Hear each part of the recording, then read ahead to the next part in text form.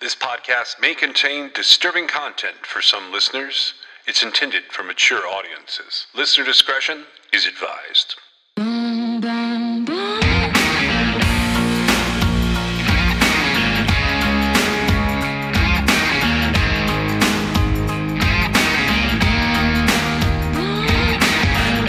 This is True Crime XS.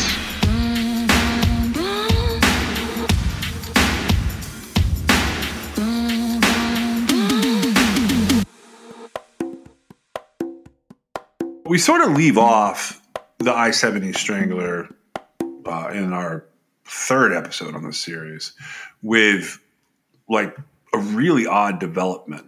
And, you know, if you've touched on the I-70 Strangler in any kind of media, this guy comes up. He's fascinating to me for a number of reasons. He even now is mentioned on the wiki page for the I-70 Strangler.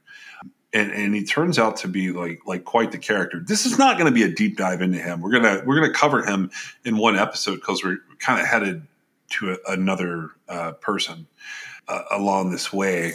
We're kind of headed another direction along this way. We just were never able to sit. We were never able to sit down and go, okay, why do they call this guy the I-70 Strangler? Like, is it one person? Why does it get closed?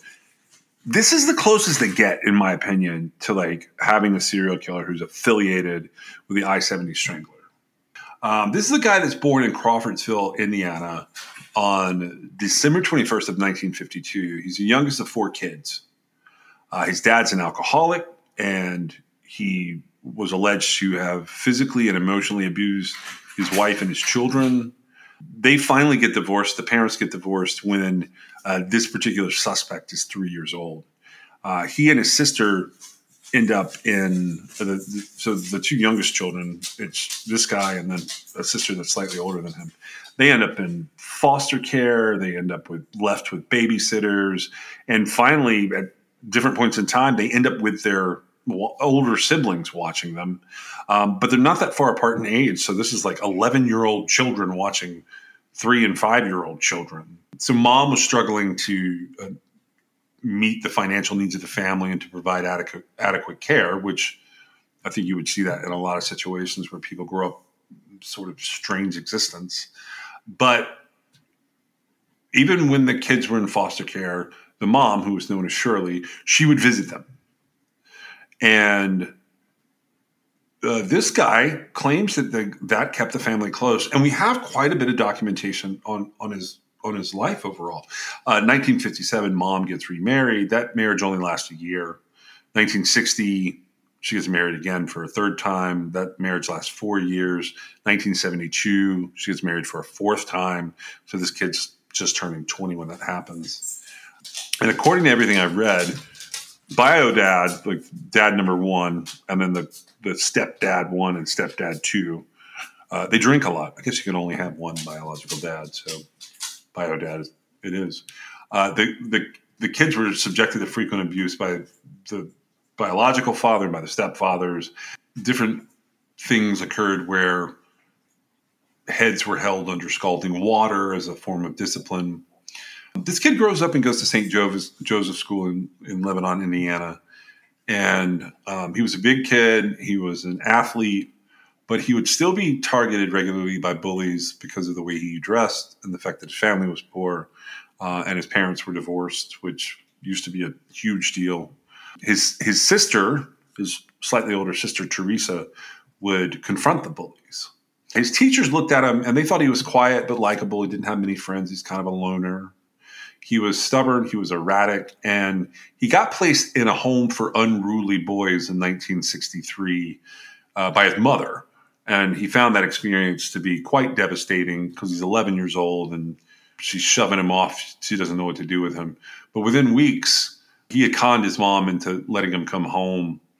And he underwent a battery of tests in the school system and with social services, and they found him to be of relatively average intelligence, but he had abandonment issues, and he had severe insecurities surrounding what had been his home life so far.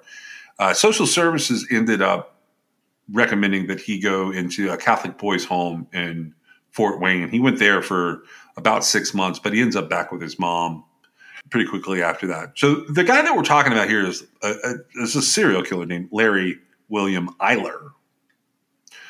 And he has a pretty interesting story, but really what makes him so fascinating to me is that he is almost completely average in every way.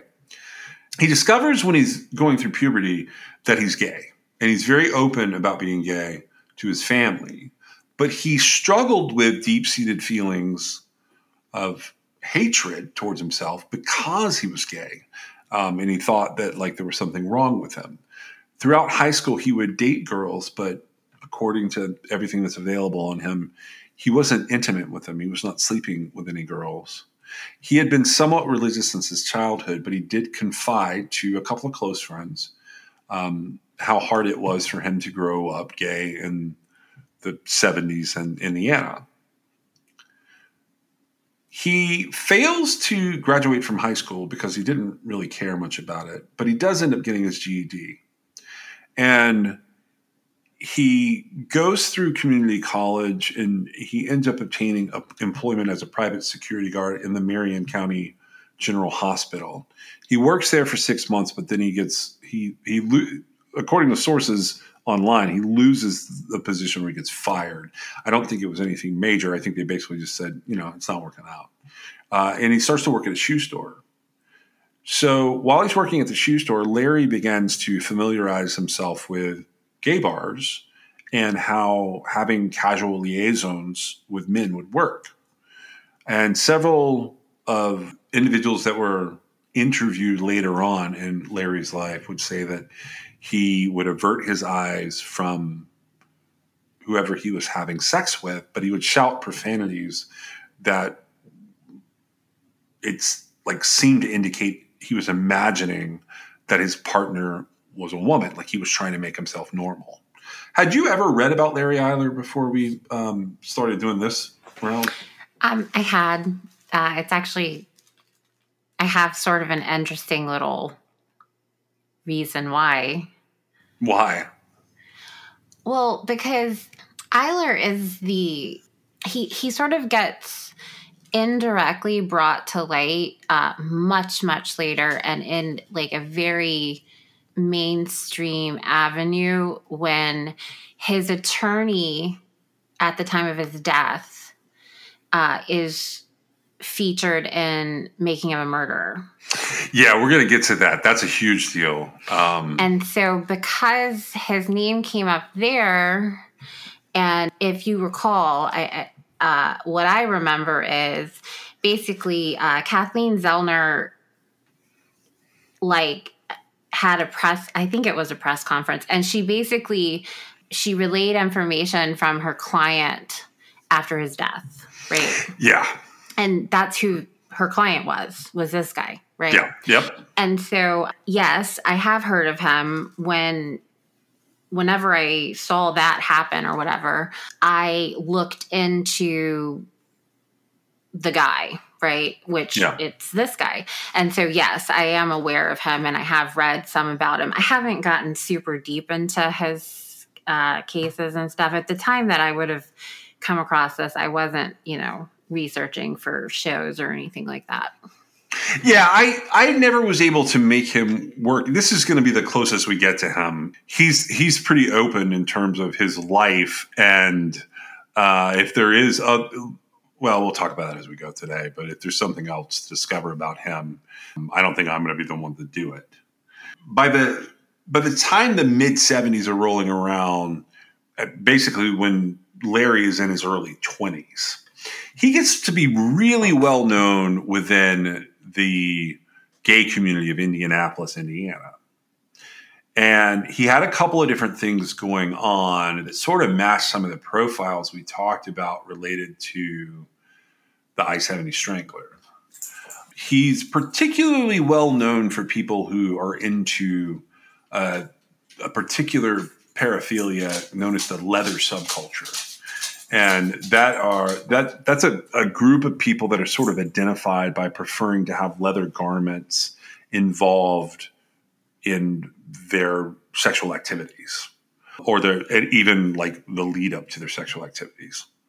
There are acquaintances who have spoken out over the years, and they're quoted in books and they're quoted in different interviews within the community from the 70s, Indianapolis, the gay community from the 70s in Indianapolis. They describe him as a good-looking, laid-back guy who was an avid bodybuilder. He was close to his family, particularly his mother and his sister. Although people who had engaged in sexual activity with Larry said that he had a bit of a sadistic streak and an unpredictably violent temper, which only came up while they were actually having sex.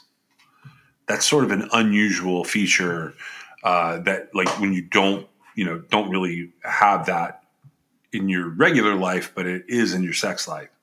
Actually, I think that that's something that we won't ever know unless the person being talked about like kills somebody. Yeah, you're probably right, actually. He's sort of described as being a little Jekyll and Hyde, but the Jekyll and Hyde nature is limited to when he's having sex. And that includes that, like, he had beat some people. And then later on, it's described as he had inflicted sort of light or hesitant knife wounds on unwilling partners, particularly to their chest and their abdomen. Now, Larry worked as a house painter for like a long time. And if you go reading the different books about him, that's one of the things they focus in on, because it's kind of this time period that he becomes most known in this community. And he never serves in the military, not in the Army or anything, but he would frequently be found wearing Marine Corps T-shirts. I don't really know what that's about. I always wondered if that's sort of like a fetish or a cop fetish, or just a presentation. He wants people to think that he's like that kind of tough guy.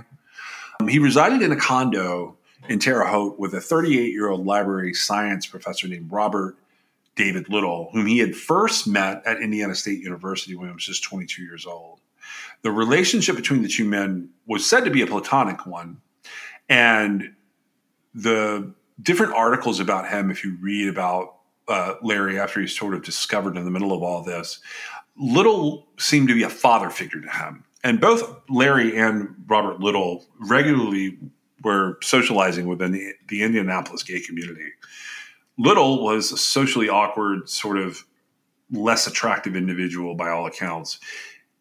He struggled to form friendships or find sexual partners, which resulted in Larry bringing young men to Robert, to their home, to the condo, and sort of expecting those people to engage in sex with both of them. Now, his first attempted murder, by all accounts, it happens on August 3rd of 1978. Larry picks up a 19-year-old hitchhiker, a guy named Craig Long, in Terre Haute, Indiana. And shortly after Long gets into the truck, Larry starts talking to him about sex, and Craig wants to get out of the vehicle. So you've got this 26-year-old guy and a 19-year-old guy driving along. Larry's response to this, when he rejects him and wants to get out of the vehicle, is to press a knife against his chest. And Craig Long tells him, "I don't have any money, you can't rob me." So Larry drives towards a rural location and tells him, "I don't want your money. That's not what I'm after." He orders Craig to undress, and he handcuffs him. He binds his ankles, and then he orders him to get into the back of the pickup. When Craig tries to get away from the pickup as Larry was taking his pants off, Larry chases him, and Craig Long is shouting after him epithets, including "you queer," indicating that this was not his thing. In response, Larry stabs him once in the chest, and he penetrates a lung. Craig lays down on the ground, and he pretends to be dead. Larry leaves, or flees, however how you want to look at it. And later, Craig is able to get up and go to a nearby house. And the people who lived at the house dial for paramedics and police. Shortly thereafter, Larry drove to the house as Craig is getting first aid, and he gives the handcuff key from the handcuffs that are around Craig's wrists to a sheriff's deputy. And he tells him that he had stabbed the young man accidentally. He gets arrested, and he's taken into custody, and his vehicle gets searched pursuant to him being arrested and all of this sort of unfolding. And during the vehicle search, the cops recover a hunting knife, a whip that had a metal prong on the end of it, a butcher knife, more handcuffs, canisters of tear gas, and a sword. That's a lot for a first attempted murder, don't you think? Yeah, I don't necessarily think that was his first. Well, that's what we're going with based on the record so far in a couple of these books. But right, yeah, no, it would be a lot for the first. Well, actually, I think it would be a lot for no matter how many it was. Yeah, I think so too. Larry, for this incident with Craig Long, gets charged with aggravated battery. And a judge sets his bond at $10,000. His friends raise his bond, and he gets released until August the 23rd. So basically, this incident happens on August the 3rd. He gets out pretty quickly. And he ends up agreeing to plead guilty. On August the 23rd, Larry's lawyers offer Craig Long a check for $2,500 if he agrees not to press charges.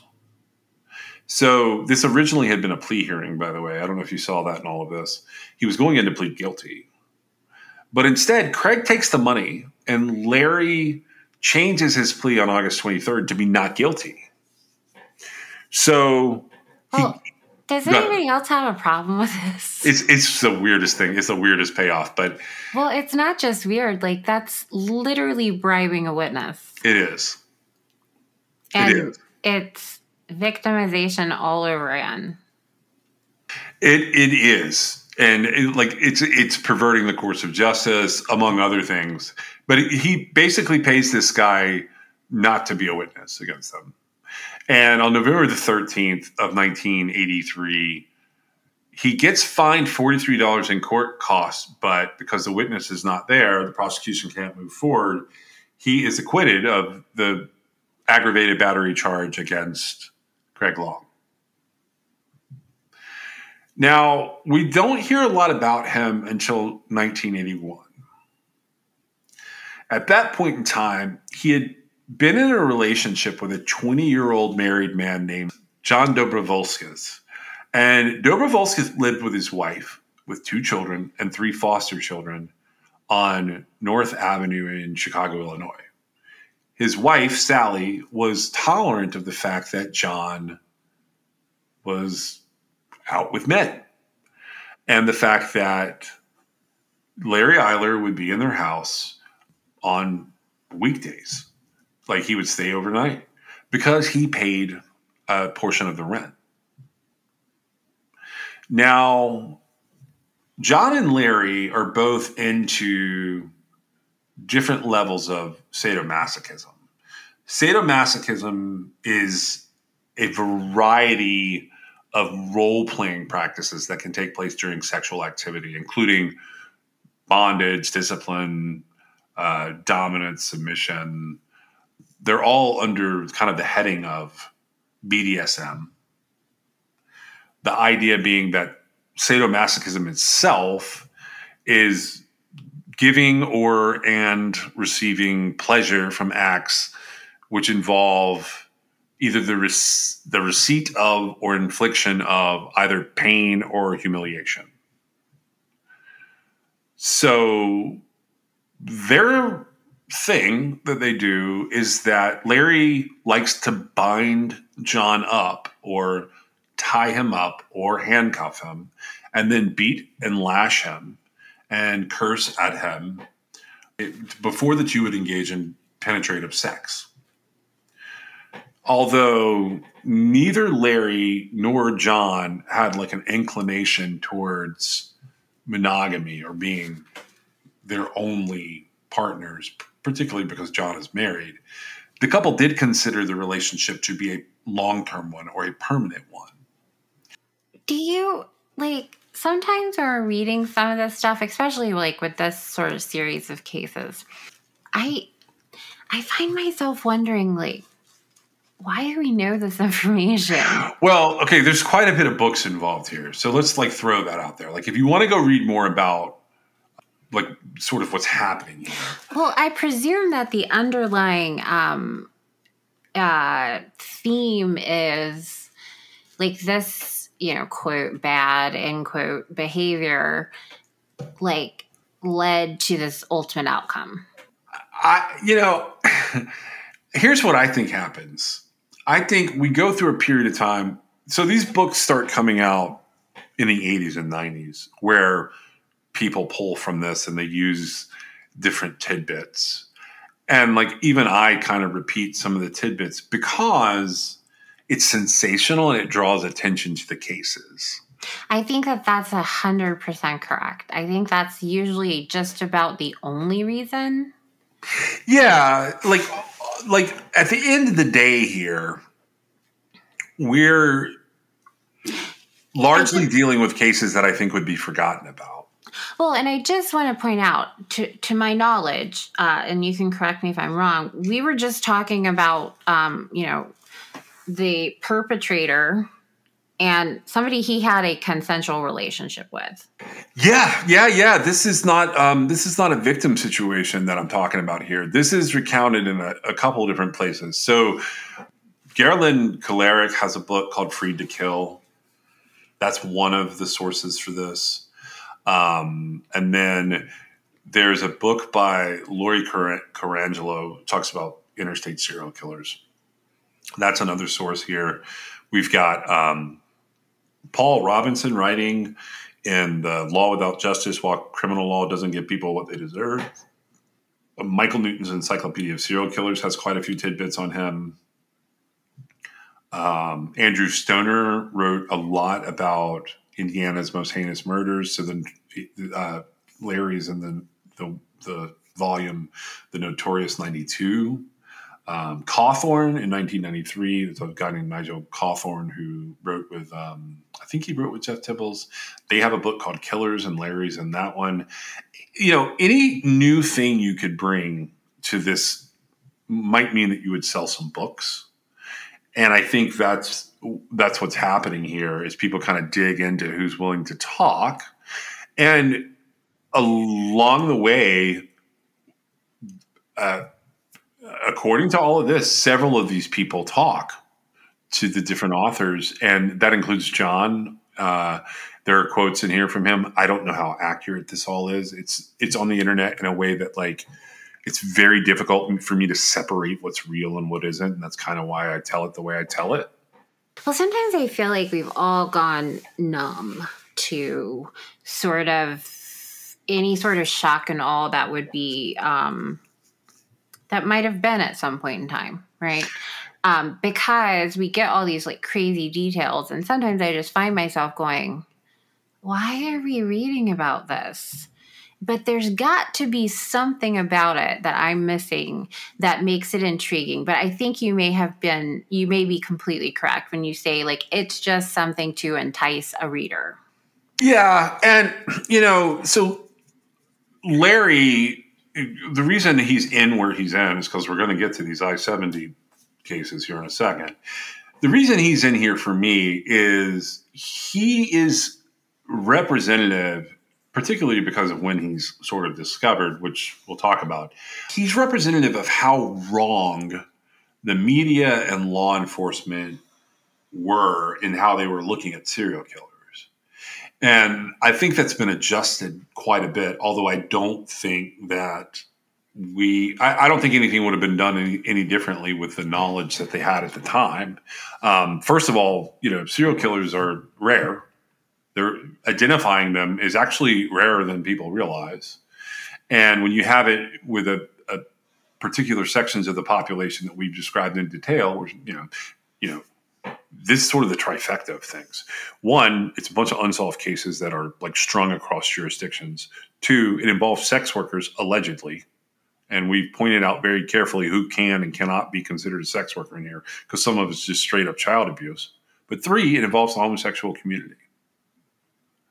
So in the 80s, that's the trifecta of cops don't want none of that.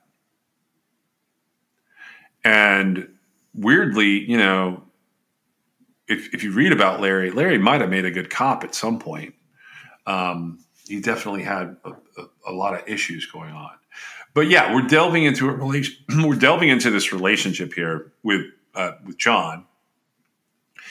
One of the problems was because of how Larry's childhood had gone down and whatever was going on in terms of like if we separate him and say there's probably some mental illness related to the constant like separation and reuniting of his family, he has abandonment issues, and he is seeking assurance from John that he's the only man in John's life. And this is probably coming off of the fact that like he used to bring people home to engage in different activities with him and Robert Little. But the two were known to have frequently argued over Larry being jealous and accusing John of infidelity. John was married. Yeah, I know. I don't even like I can talk about this. I can't explain it in a way that like people will make sense of it. Well, I think it's pretty fair and safe to say, no matter what the rationalization is on what Larry's rationalization for what he was saying at that point in time would have been, this is a very unhealthy situation. It is. And it's really, so this part of the situation is mentioned for like a really unusual aspect. Michael Cahill and Paul Robinson write about this in Law Without Justice. And I think the reason they're bringing it up is this. Larry and John would fight. John would actually hurt Larry, punch him. And Larry would never retaliate in the physical altercations with John. The couple's arguments were initiated like by their perceptions of each other, but also because Robert Little is still in the picture acting like Larry's dad. And he made no secret that as Larry's father figure, he disapproved of John for Larry. And he resented the fact that they had this relationship, maybe out of jealousy, but certainly out of the fact that John is married. So Larry had a part-time job in Greencastle, Indiana, where he would work on Saturdays. And that was as a liquor store clerk. So he would actually travel back and forth between where Dr. Little lived in Terre Haute and John's house. And he was basically living rent-free with Dr. Little, but paying some rent at John's wife's house, which would make things, further angry. Larry gets into some murders. Between 1982 and 1984, he is known to have committed 21 murders and 1 attempted murder. All of his murders, in terms of what we know, involve restraining the victim and some level of sadomasochism, frequently being stabbing and slit or slashed to death, depending on like which autopsy you're reading. The majority of the wounds were inflicted on victims' chest and abdomen or their torso. Typically, he was giving these people Placidol or alcohol. Are you familiar with Placidol? No, but I would assume it would make someone placid. Yeah, like that's sort of the idea. It's a ethichlorvinol, I think is the actual name, but it's a pretty heavy duty sedative. So he's either giving a prescription. God, yes. Okay. Yeah. I think it would be prescribed for sleeping, and I think that so at some point it was widely prescribed, but I think in the 90s, so much later than this, it gets classified as a benzodiazepine. Mm-hmm. And I don't know this 100% for sure. I know it started being used in the 50s, and I know it's a Pfizer product. But I think that whoever bought that particular drug in the 90s, I think they discontinue it once it's classified as something that's got to be pretty heavily regulated. So these people who are being restrained and murdered are out of it. According to the different records you can read on Larry, the numbers of what's happening change over time. Now, if you go back and read in the 80s, he gets charged with one murder out of a suspected 18. Several of these 18 are victims who were disemboweled after death or basically gutted to some degree. And he is thought to have dismembered the bodies of 4 of his victims. I bring that up because it's kind of a big deal to me when someone has lain some victims out and they've disemboweled some and they've dismembered others. He's engaging in different types of body disposal methods. And that's kind of a big deal for what we're looking at with the I-70 Strangler. His victims were typically being discarded in fields close to major interstate highways. And they would frequently be found with their pants and their underwear around their knees or their ankles. And they would be missing their shirts. And they usually did not have their wallets or any valuables on them or identifying articles on them when they were found at the crime scene. All right, so going by like what we know about him. On October 12th of 1982, Larry lures a guy named Craig Townsend into a vehicle in Lake County, Indiana. And although he drugs this guy and beats the life out of Craig, and then abandons him naked and essentially in a coma in a rural field, that does lead to Townsend suffering from pretty severe exposure to the elements because it's, October in Indiana. Craig survives. 11 days later, on October the 23rd, Larry abducts a young man who's about 19 years old named Stephen Crockett. Now, Stephen Crockett pops up in a cornfield 12 hours after he vanishes and is murdered in Illinois, in Kankakee County. An autopsy revealed that Stephen Crockett had been beaten and then stabbed to death, suffering 32 knife wounds, most of which were to his body, but that included 4 wounds to his head. A week later, on October the 30th, a 26-year-old man named Edgar Underkofler disappears from Rancho, Illinois. His body isn't found until the following March in a field that's close to Danville, Illinois. So Rancho, Illinois is in Champaign County. Danville, Illinois is actually in Vermilion County. Sometime during the following month, Larry grabbed a 25-year-old barman named John Johnson. His body ends up being found in Lowell, Indiana. Now, the Chicago Tribune publishes a series of articles where they list out the 24 victims that police are going to link to Larry Eyler in August of 1984. If you guys want to check that out, it's pretty easy to find. On November 20th, Larry grabs a 19-year-old hitchhiker named William Lewis, who is in Knox County, Indiana. He stabs him to death, and for some reason, he buries him in a field out in Jasper County. I just want to clarify that we don't know for certain that the initial encounter between Larry and these victims that we're talking about, like they could have started like amicably, right? Yeah, this could just be him having a sex partner.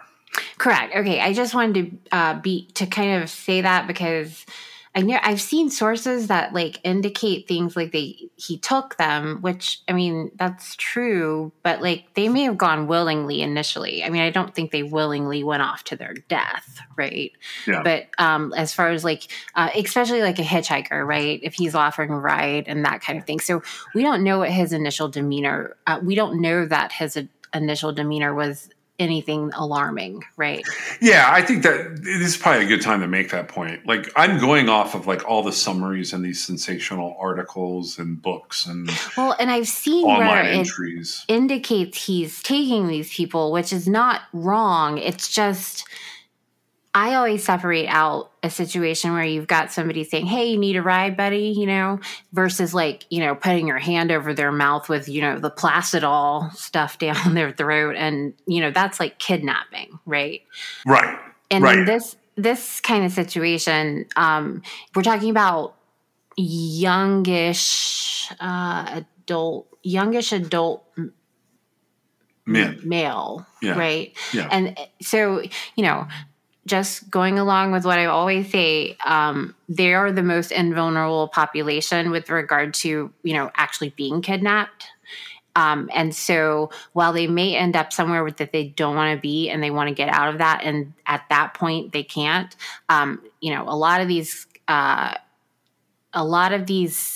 incidents are happening and they start off in a way that like you run into anybody else. Yeah. Yeah, these are that's one of the things that makes, in my opinion, Larry Eiler so sort of creepy. He is very creepy, I agree. That he's like sort of picking these guys up and this is what's happening here. But this is not that unfamiliar to things that we've seen of other serial killers before and after this. It's just this spree that's happening here, because everything I just described to you is happening between October and December of 1982, all at one time, and we're not even done yet. No, and it's like quite a few victims, right? Yes, yeah. So we have Craig Townsend, and then we have Stephen Crockett, and then we have Edgar Underkoefler. We're already up to John Johnson, and now we have William Lewis. And it doesn't stop there. On December 19th, a 23-year-old named Stephen Megan was abducted in Terre Haute, Indiana. And again, that's how it says it online, because it's probably more of a deceptive thing than it is a actual like snatch and grab. Right. So keep that in mind with all of these cases. Don't you think that kind of like skews it though? I mean, I think it's important just to realize that while it says that, we don't have any evidence to indicate that that's what was really happening. Yeah, like ultimately they call it that because whatever he did to get them moving was it wasn't jiving with the results, which is their murder. Right. And I agree to the extent that like, nobody went willingly along to their murder. Yeah. So December 19th, Stephen Egan, somehow he and Larry leave together, and Stephen's body ends up being found close to Indiana State Road 63 on December the 28th. They find an outbuilding. So where he's found is kind of like a little patch of trees. They found an outbuilding nearby, which is there's an abandoned farm close to the crime scene, and essentially one of the outbuildings. It reveals that there are several traces of human flesh along the walls where plaster in this outbuilding had been damaged. And investigators speculated that Egan had been there, had been suspended against the walls of this outbuilding, and the murderer had been inflicting the injuries to his body. The mutilation to Egan's abdomen, chest, and throat was described as extensive.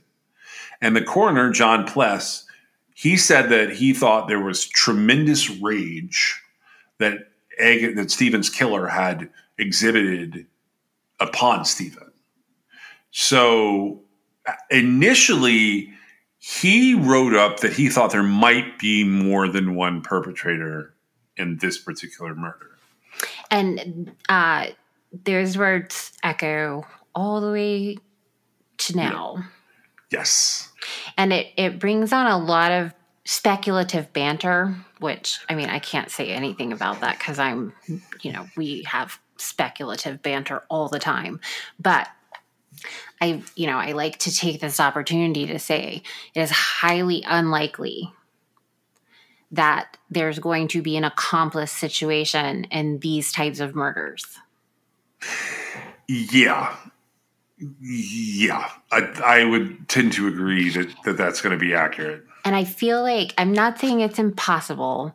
I'm just saying, like, sometimes when I hear stuff, this case is interesting as it correlates with the other stuff we're talking about. But I don't know what inspired I don't know why the doctor said, there's a likelihood of there being more than one perpetrator, except perhaps the amount of damage that was done. Maybe. There may have been some other indication. I don't know. I haven't actually seen it. Have you? No, I haven't seen photos in this case. I could give you a little bit better idea. Or even like beyond like what the actual statement was on the autopsy report.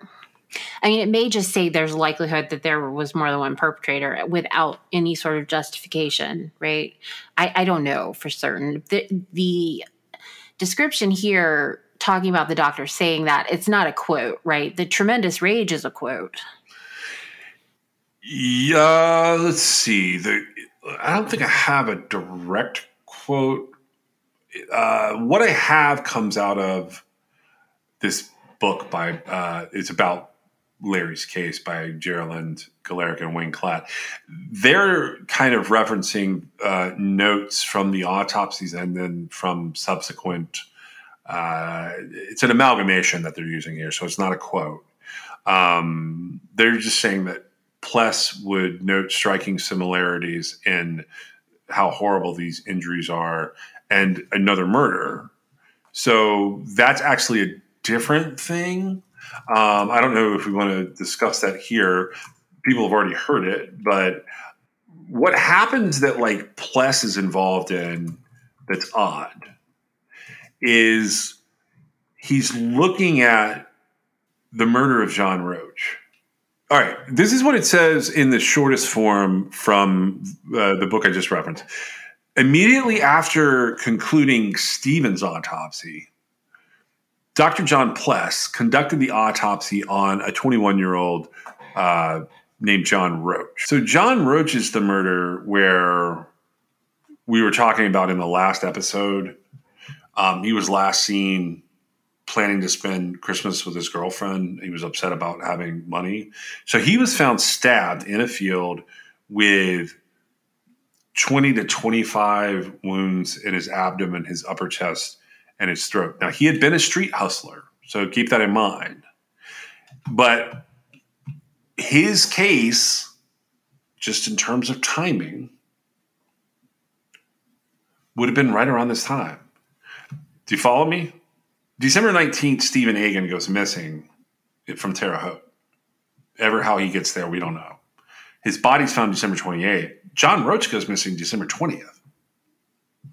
The next day. And then there's another student. There's a Yale University student who disappears on the 30th. Right. That's David Block. He goes missing from Highland Park. That's up in Illinois. And he says he was going to visit a friend. His body ends up being found in May of 84. So it's going to be a while before we see David Block. I guess I'm sorry, I lost track of where we were going with that. Okay, here's what I was going to say. I know where you lost track because I did that. I'm sorry. Pless noted that there were striking similarities between John Roach's murder and Stephen Egan's murder. Multiple stab wounds to the victim's abdomen, upper chest, and throat. And he only notes that because there's an overt rage exhibited by the perpetrator. On December the 30th, we have a 22-year-old Yale University graduate named David Block. He disappears from Highland Park. So this is right between Christmas and New Year's. He told his family he was going to see a friend in Highwood, which is like it's on the North Shore of Chicago in Lake County. His body, though, it gets found in a field south of Illinois Route 173, May 7th, 1984. So a time like way, way later. And we haven't got to this yet. But the confession around the Stephen Egan case is crazy. And that's where Pless comes back in. So Dr. John Pless, who's the coroner performing these autopsies, who's talking about the rage he's seeing here, that's going to come up again because we're going to get to a point here where this guy is caught and he makes some confessions that are crazy. And you've already alluded to one of them. But I think with that confession, we get a window into what was happening. So on January 24th, 1983, we have a 16-year-old named Irvin Gibson who disappears up in Lake County, Illinois. His body is discovered April 15th, and the body is discovered atop the body of a dog, and both of them have been stabbed to death. Between March and April of 1983, Larry is believed to have killed a minimum of 5 victims between the ages of 17 and 29. Then we come back to what's making all this kind of be full circle. On May 9th, the body of 21-year-old Daniel Scott McNeely, who we already talked about, he pops up in a field close to Indiana State Road 39, but in Hendricks County. The wounds inflicted to Daniel, they look like the wounds on some of these other victims. So that's where this idea comes that this is probably the work of the same guy. He had suffered 11 knife wounds to his neck, 5 to his back, 11 to his abdomen. One of the wounds in his abdomen caused sections of his small intestine to protrude through his abdomen. There were also different types of marks on McNeely's wrists, ankles, and body that indicated he had been heavily bound before he was murdered. His jeans were pulled down to his ankles. But up until this point, none of these bodies show any signs of having been subjected to a sexual assault. 9 days after what happens with McNeely, Larry is alleged to have murdered a 25-year-old guy named Richard Bruce in Effingham, Illinois. And here he throws this body off of a bridge into a creek, and it lays there from May until December the 5th. Around this time, mid-1983, a lot of people in the gay community start to wonder what's happening. Now, we've already read some of those articles. They were going one direction with relating all of this sort of to the I-70 Strangler. And I honestly think this is when the I-70 Strangler gets the name the I-70 Strangler. Although I think they get a lot of it wrong. I was going to say, what about this indicates a strangler? Well, here's what it is. And this is how we'll end this episode. I think when the FBI pops up with that article that we were reading last episode, and they're trying to develop these 2 different perpetrators. First of all, I think the FBI is cheating. I think the FBI had a very specific person in mind with one of those profiles and nobody in mind with the other profile. I think they were pretty close to essentially potentially solving one of those cases. And specifically, I think it's Devoid Baker. I think they had what they needed for Devoid Baker, but maybe didn't know exactly how it had gone down. But I think they decided they need to differentiate from the stranglings and the stabbings. So they start to call this one series of murders the work of the I-70 Strangler. How it gets the I-70 nickname is beyond me.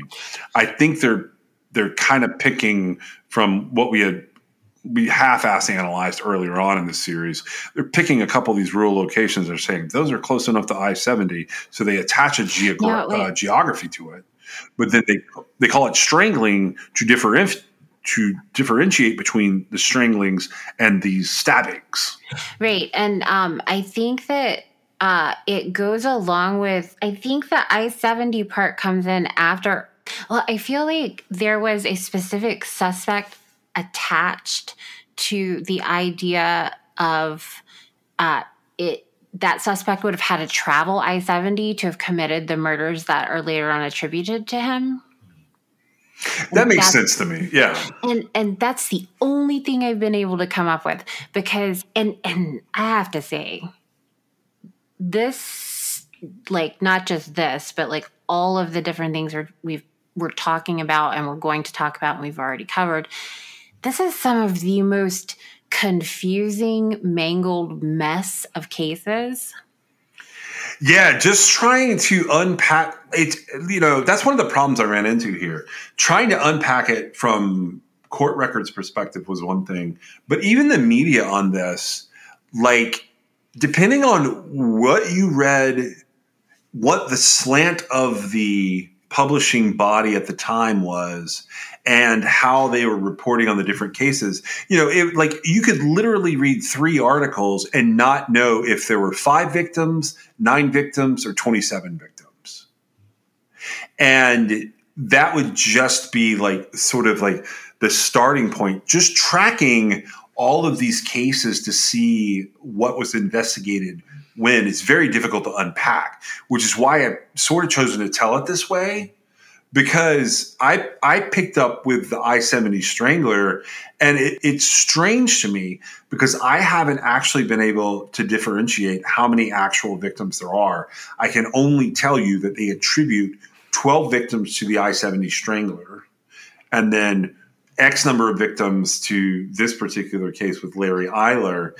But that doesn't account for all these other 70s murders that had been occurring, because when you pick this up and read a newspaper article in, say, 1982 or 1983, they're talking about 25 other murders that are real similar to this that have happened over the preceding 10 years. And to me, that just makes it opens it up so much further to be possibly, not just like the one killer, right? Yeah. And I've sort of derailed this at this point to a little bit. I apologize for doing that to you, because I know that you've done like some pretty specific research on this. But so this is going to be essentially the first of 2 parts on this section of the case. And then we have at least 3 more parts. Thank you so much for joining us today. We'll see you next time.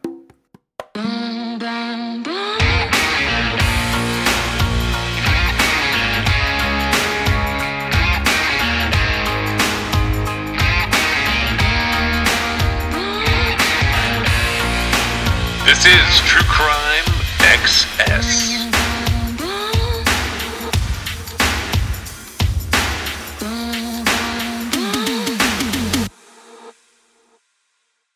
All right, so I'm going to tell you guys a few things about some of the folks who are helping sponsor our show. Now, Labrati Creations sponsors our show, and you can always use the Crime XS code there. You can also just message them at Labrati Creations, and they will generally do something for the people who come from True Crime XS. They were our very first sponsor. They've done a lot for the show, and that code is CrimeXS at LabratiCreations.com. The first new advertisers that we have, and I've selected all of these guys. I've selected all of these advertisers. So the very first one is Cure. Now, I'm going to tell you guys about this, about Cure as being one of our sponsors. If you're an athlete, you know that proper hydration is key to peak performance, but plain water can be boring, and sports drinks can be filled with artificial ingredients and added sugars. That's why we love Cure. It's a clean and effective way to stay hydrated and perform at your best. I use it late in the day when I switch out of caffeine mode, specifically when I hit the pool or I go play tennis with my wife. I use Cure to help me stay hydrated. It helps me recover after a long day. Now, you guys may not know this, but I build things. And right now, I've been building several structures on our property out here. Among those is a new podcast studio space for myself. I do a lot of that work at night and into the wee hours, and I always have some Cure with me to go into my aluminum water bottle. Hydration is not just about filling up my aluminum bottle with water. Cure Hydration is an oral rehydration solution that contains the perfect balance of electrolytes and glucose to help your body absorb water and rehydrate quickly. Whether I'm building things or putting the podcast together or chasing these dogs that you sometimes hear in my studio up and down the trails to get them worn out, Cure Hydration is the way that I choose to go. Cure Hydration is an oral rehydration solution, or an ORS, that contains the perfect balance of electrolytes and glucose to help your body absorb water and to rehydrate quickly. The formula is made with all natural ingredients like coconut water powder and pink Himalayan salt. It's free from artificial flavors, from sweeteners, and preservatives. Cure Hydration is vegan, gluten-free, and non-GMO, making it a great option for anyone with dietary restrictions or preferences. The packets are convenient and easy to use. You just mix them with your water and you drink. They're perfect for on the go. They're perfect for travel. And anytime you need a quick and effective hydration boost, ready to combat dehydration, then you try Cure today and feel the difference for yourself. You can use code TrueCrimeXS for 20% off your order. That's TrueCrimeXS. I have a link that I'm putting in the most recent episode show notes, and True Crime Access will get you 20% off. Our second sponsor for the show today is Laird. Now, Laird has a list of things that they want me to tell you about. They have better ingredients with amazing taste and functional benefits. They have a superfood creamer crafted from the highest quality, all-natural, real food ingredients. All Laird products are sustainably sourced and thoroughly tested to ensure that you're incorporating the cleanest, finest fuel into your routine. They have all natural whole food ingredients, and they contain naturally occurring MCTs made from coconut oil. There's no artificial flavors, there's no colors or additives, and there's no sugar from highly refined corn syrup. They want me to talk about my love of coffee, but the truth is, I don't do much with coffee. But let me tell you someone who does. My wife has to have a cup of coffee every day.